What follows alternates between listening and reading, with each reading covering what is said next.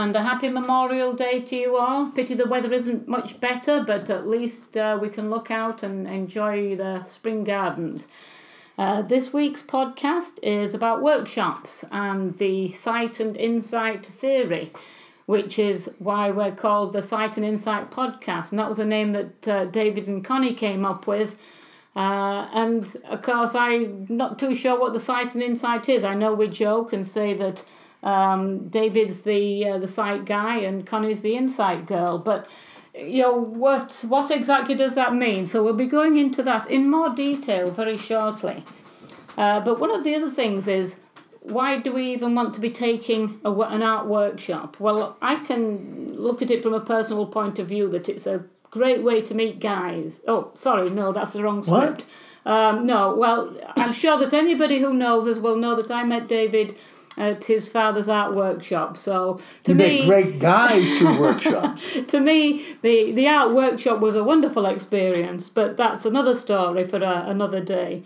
But I used to come over in the early 80s to take a week-long workshop with David's father, Roger W. Curtis. He was a local marine painter. He did some beautiful work, and he was a great teacher. He always made you feel that he could explain it in a way that you felt that you could go out and do this too. And he would give a demonstration at night, and you'd just sit there and watch as he'd flick the brush across the canvas, and you knew that, wow, that's so easy.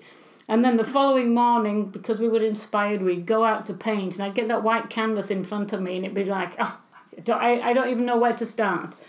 But by the end of the week, Roger was very good. He would come round and he would give a personal critique to everybody. And the other students in the class were wonderful too. Many of them had much more experience. Well, most of them had much more experience than me. And, we could talk to each other and you could learn from each other as well about what the class was. I mean, I had to come over 5 times to do the workshop before I actually worked out what a value was in painting. It always made sense when Roger was stood next to me and talking, and he would show me how to apply the paint. It made perfect sense, and the minute he walked away, it was like, now, what did he mean by that? So it's, to me, doing a workshop where you have 5 days, one after another working, was perhaps more help to me than doing a weekly class. But on the other hand, there weren't weekly classes available to me back in England. We had a local art club where there were some very good artists, but they didn't teach, and therefore you were pretty much left to your own devices. Up here in Gloucester on Cape Ann, and up in Kittery, where Connie's from, there are many art groups that are very supportive of each other, and there's always so many artists about. It's easy for a beginner to find somebody who can help them. So let me come to you, David, first. Can you tell me exactly what you mean by sight and insight, and how it reflects in your workshop program? Well, I think sight and insight has been around for a long time. I mean, the phrase sight and insight been used many times before, so we're not the patent on sight and insight. But I do think it describes what we're doing, Connie and myself together, as I don't think painting is just about learning to see. I think it's also learning to put your thoughts together about seeing, and then being able to communicate them to yourself and then hopefully to others as well. So I think it's a combination of what you see and how you're thinking or feeling about your subject and how you put it onto the canvas. So I think it's a very complicated thing, painting. I think one of the things that Sight and Insight, our program, is going to be concentrating on is that it's a painting program. I've always had a Saturday class here on Cape Ann since I think 1995, and I think it was always a drop-in class, meaning that you didn't have to sign up. You could just come, say, and arrive. If the weather was good, it was strictly plein air. If the weather was good, you could show up, and I'd be there. And over the years, the word of mouth spread, and it wasn't my idea. It was an idea that Emil Gruppe did in the heyday of Gloucester, is that you could go down to the docks of Gloucester, and Emil Gruppe was teaching a class, and you could just drop in. So this idea of a drop-in class is I thought was good, and to be honest with you, I thought people learned more because they could visit me more frequently throughout a summer on a one-day basis, once a week, and I maybe could push them farther or help them more with their works. Well, I suppose that's good if they happen to live in the area where they can get here easily. Although I understand you have students who drop in regularly who come from Maine and New Hampshire. That's right. So it's what you offer. It's what you're putting out there, and the difference between the drop-in class and the workshop was a big difference. And I tended to value the weekly class being more productive. But when I started doing workshops, and you gave your experience as a student of the workshop, well, here's the teacher's first workshop experience. I happened to be doing a demonstration, which that's what all the workshop instructors were asked to do first, to demonstrate. And so I was doing a demonstration, but it was a foggy day in Rockport. And the little shed I was painting would disappear in the fog and then reappear 5 minutes later. So I was confused. Do I put the shack in? Do I not put the shack in? I better get my values right on that fog. And I think there was a gentleman in the class who was a well-known gentleman, and he relaxed me by saying it looks pretty good. So therefore I relaxed. But I think the teacher is as nervous as the students. So over the years I've learned that the essential parts of composition, the essential parts of painting, and the use of understanding values was really the things that I really stuck with, and I still stick with today. So, and as you mentioned, the difficulty with understanding what the word value means. It's one thing to know the definition of the word value. It's another thing to know it's like a saw or a hammer that you can make something with. Yeah. That you can. That was the hardest thing. How do you apply it? Yeah, you can make it a little darker than nature is suggesting. You don't have to make it exactly like nature. Nature's the model, and you could go a little darker, a little lighter, but you have to reach that point that you realize that it's a tool to be used, just as color's a tool, as all the other things are in that toolbox for you to use. Connie, what are you going to concentrate on? Where does the insight come into? Okay, I'll give a little perspective. So I got my PhD in 1986, and I went to work right away on the University of Texas campus in Austin, Texas. And I worked at the LBJ School of Public Affairs. I was an assistant professor. I also was a research director for this Hogg Foundation for Mental Health. I began teaching right away. So I began to be a teacher, certainly not of art and of artistic endeavors, but I believe that instilled in me a way of looking at things and how do you explain something that might be rather complicated, a mental health concept might be rather complicated to a first-year student, but translated, it becomes something that they can really, wrap their heads around and get excited about. So that being some of my foundation around teaching, I think that then when I started painting in the early, 21st century, sounds so big, but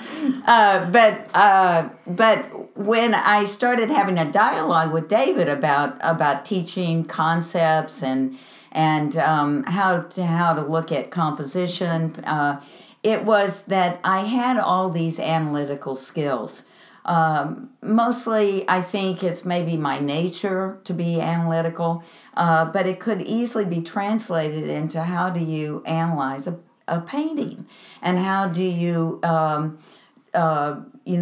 better a painting? How do you resolve it? How do you unify it? How do you take the things that are rather disjointed in a picture frame and unify those disjointed elements? So that began the conversation between David and I about how feeling, emotion is very much a part of painting.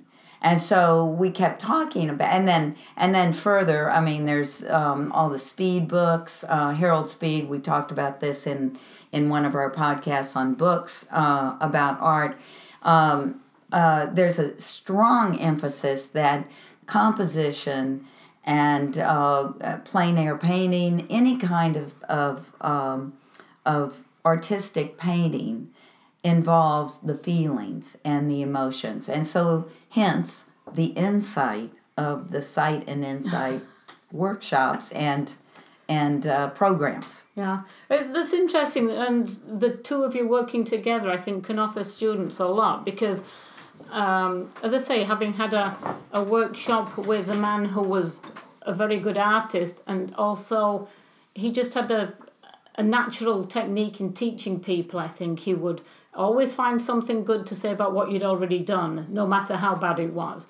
And then he'd tell you, now, let's see if we can improve it. And so he had a kind nature, so that even when you knew you were a real bumbler, you still felt that, well, there was still hope for you. But it's interesting, even though your background isn't in teaching art, you didn't go to school to learn to be an art educator. You were doing the psychology. Yeah.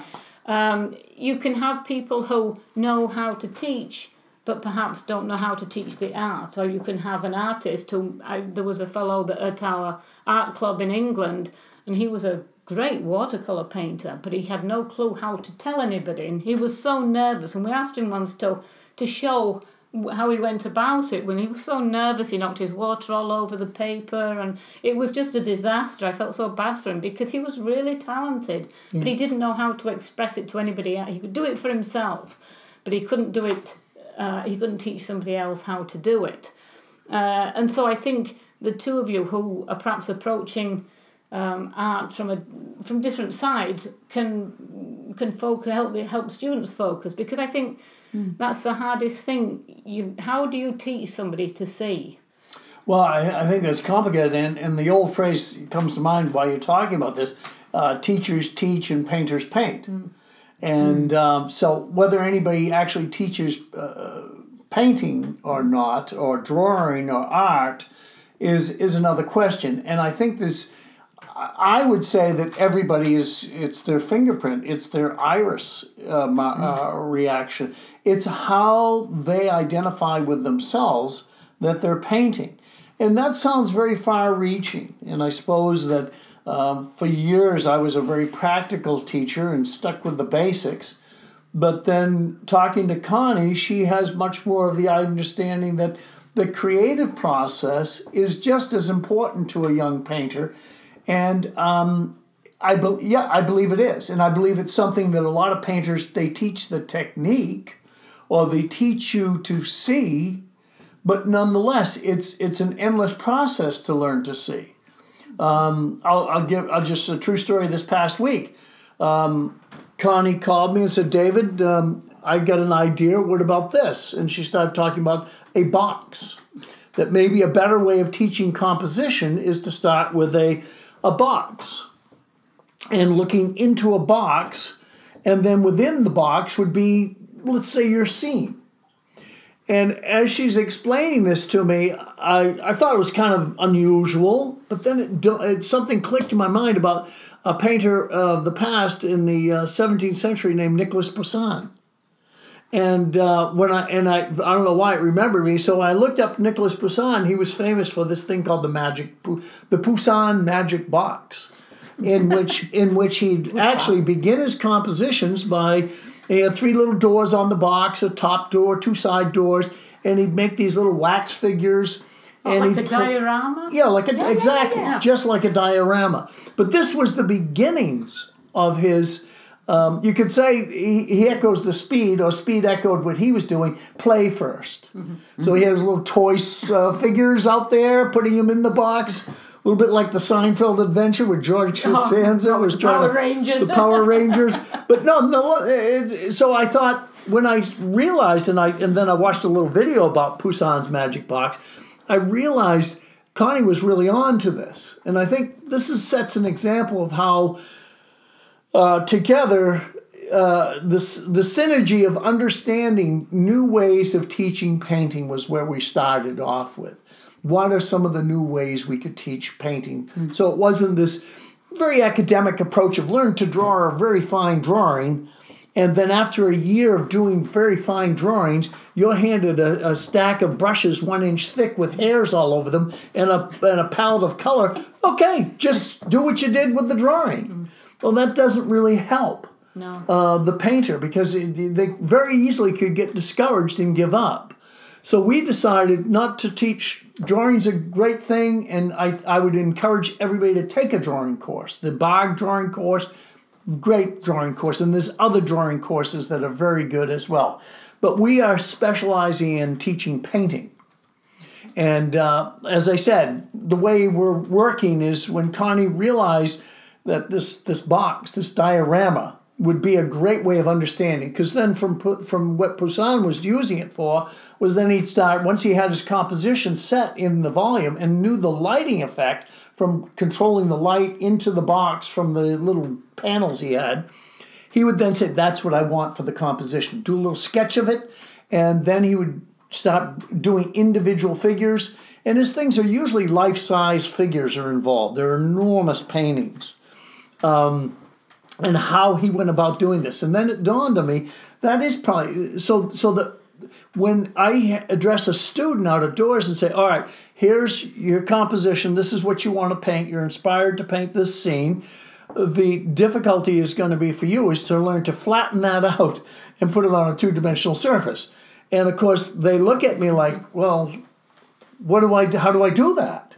And I think this idea of a cube or a box or Okay, so, go ahead. So I was going to say something about this since David said that I'm the one that brought it up.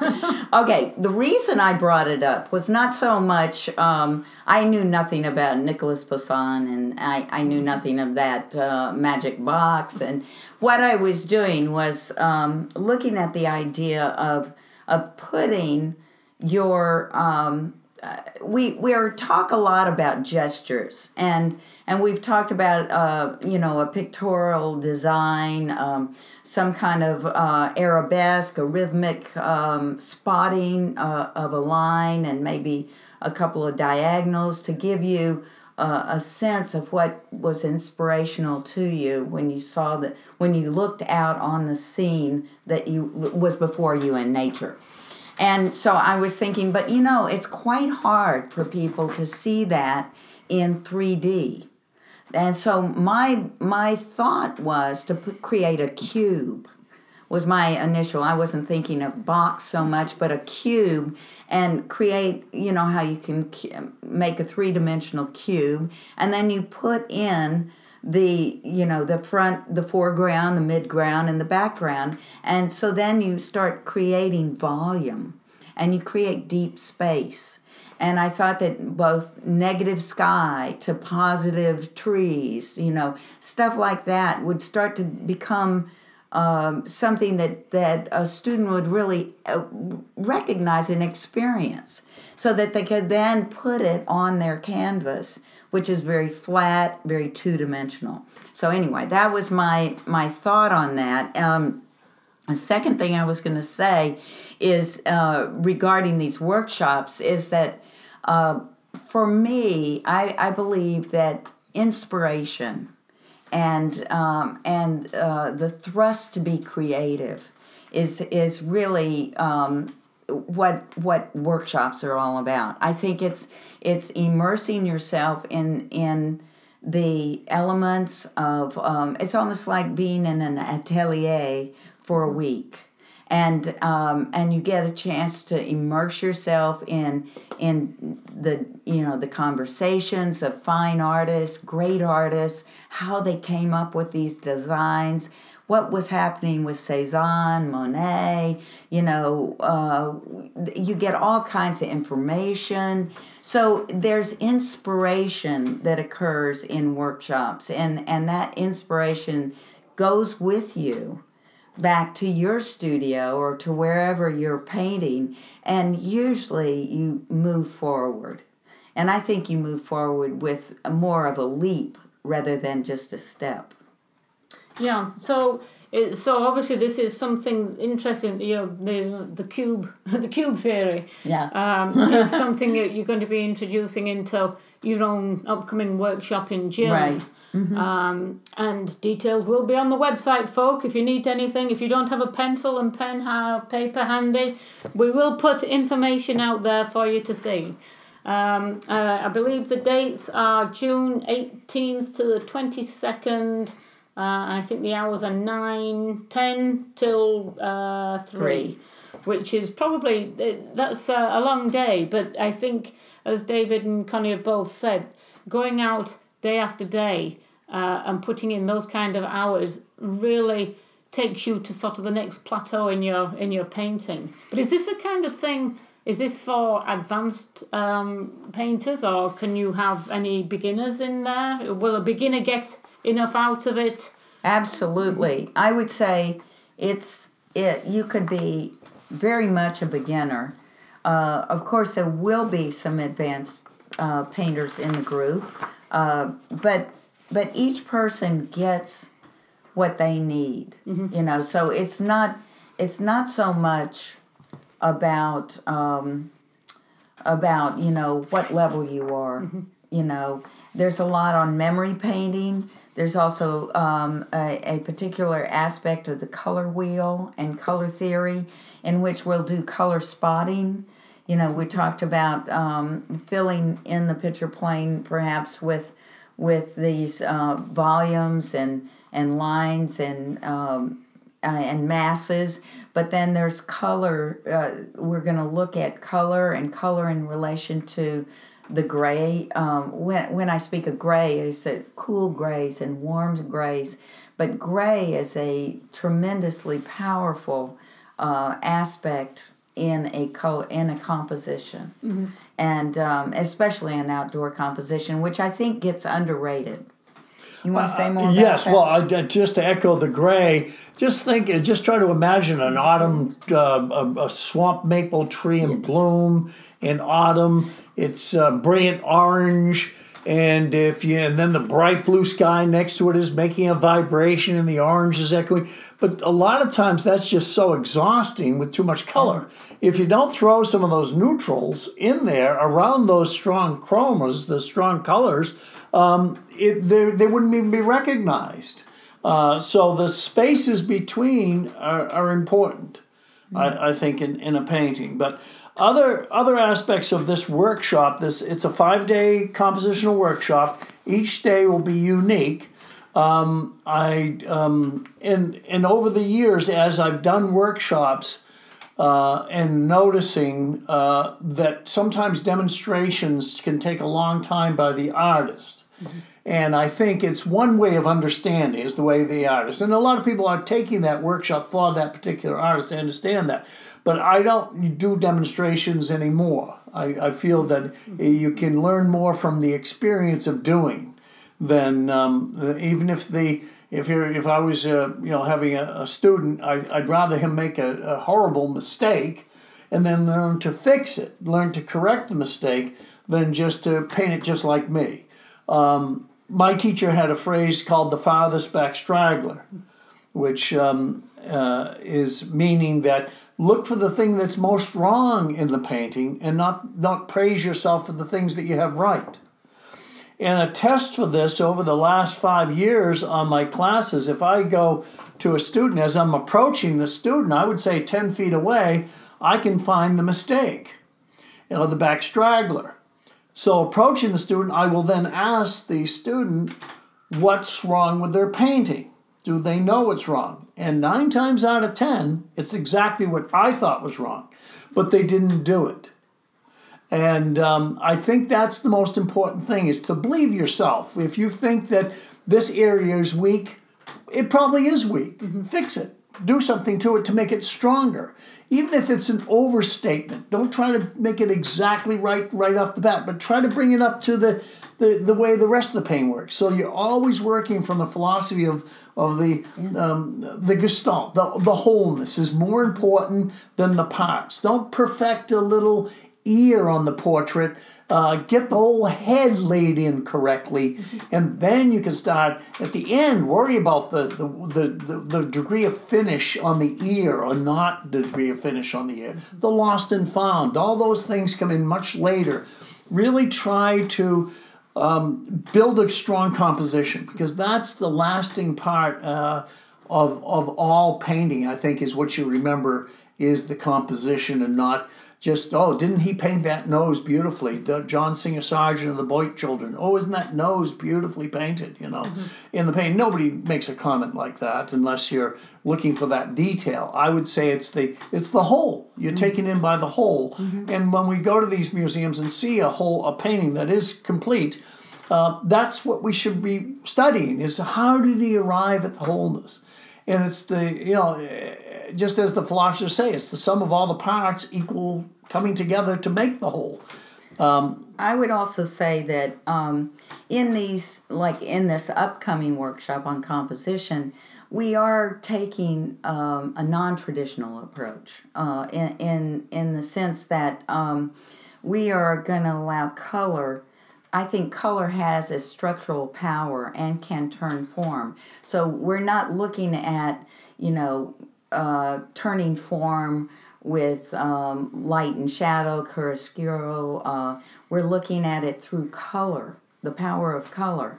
And we're also looking at this idea of it doesn't necessarily, we're not going to, say, oh, everybody's got to get some kind of mechanical perspective. There may be a use of that, but what we want people to recognize is that all these things are tools in kind of subservient to the power of the composition. I think that the pictorial composition is most important. Yeah, I would think so. If you're painting outdoors, surely that is one of your main themes. So let me just get this right. You're not asking people to paint just like you guys. You both have your own style. You're not trying to take students and say, you have to paint exactly like this. I know I've heard of some painters, okay, now take up this brush and then you apply it to this pan, and your number 6 colour or your number 3 colour. But what you're offering people in this workshop would be tools to help them become better painters for themselves. Right. I would assume anybody wanting to try to paint would, number one, have that inspiration to want to do it. And that desire, to me, is the vehicle, the thing that's moving them down the road, the car, you might say, in order for you to give them and show them what the tools can do, not how to use them, but ways of. I think technique has confused a lot of people, and technique is just a way of doing something. It doesn't mean it's the way. It's a way. So when somebody asked me, I think somebody said to me, David, what kind of brush do you use? I don't think it matters. I mean, I have a student who paints with a palette knife. I don't think it matters whether you use a brush or not. Or I think William Russell, the great Western painter, used to chew a stick and put the paint on with a chewed stick. And it's how the paint goes on. I mean, I don't look at a Rembrandt and say, he used a number 5... brush here, and it was obviously a flat or a filbert or whatever. You don't know, and it doesn't matter. We don't criticize paintings for how they were done. Yeah, I heard one of your students admitting recently that they'd been using makeup brushes to put paint on. Right. Really? There you go. So they seem to get a nice effect. Yeah, I nobody's going to question how you did it. And a lot of paintings, I think, without the thumb, a lot of paintings wouldn't be better by that. I think Albert Hibbard said to my father once, because he went to Boston Museum School, I think it was Joe DeCamp, came in to give him a crit on his head, his portrait head. And Hibbard said, I was amazed that after a week's work on this portrait, Joe DeCamp just took his thumb and knocked this, soften this, sharpen this, soften this, soften this, and he says all of a sudden the head turned and looked round. So you really don't need brushes at all. You don't need any equipment. It's all it's all fingers, but and it's also all personal. Yeah, but I understand people want to know more about the materials, and somebody who's been doing it for years will tell you the do's and the don'ts. That's very true. But I think it's good to jump in at the deep end. Drown a couple times, come back in another lifetime, and be a great artist. It's good to immerse yourself. Jump right in, give it a shot. You don't know. I think as Connie said, a good teacher tries to inspire the student to learn more about their craft. Mm-hmm. Well, great. Thank you, David. Connie, do you have any last thoughts you want to share? No, I think, again, as you can see through this podcast, we're thinking outside the box, obviously. And it's all about creativity. It's about creativity, imagination. We want to emphasize that in this composition class because it helps that the person becomes free to do what they would like to do on their canvases as opposed to some kind of structured format. Yeah.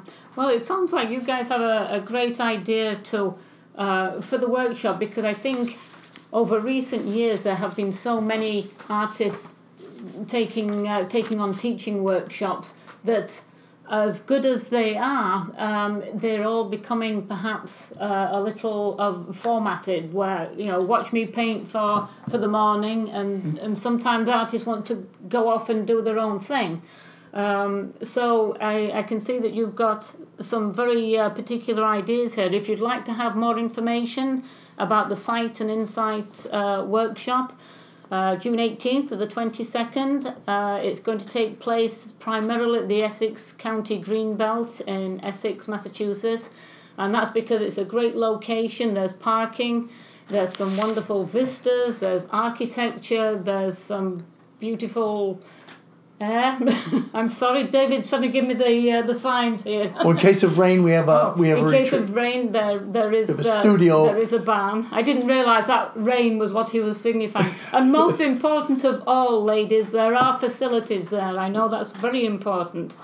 So there will be a link on our Podbean website to take you to the workshop website. So if you're interested, take a look at it. It's a wonderful experience, and I know you'll enjoy it.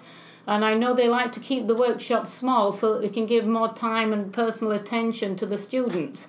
You're not going to be one of 30 people.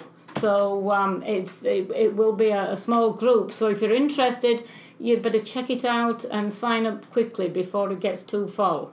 So thank you very much for listening. I hope you've enjoyed this podcast. So from David and Connie and myself, Judy, we'll say goodbye. Have a great week, and we'll talk to you again soon. Thanks for your time.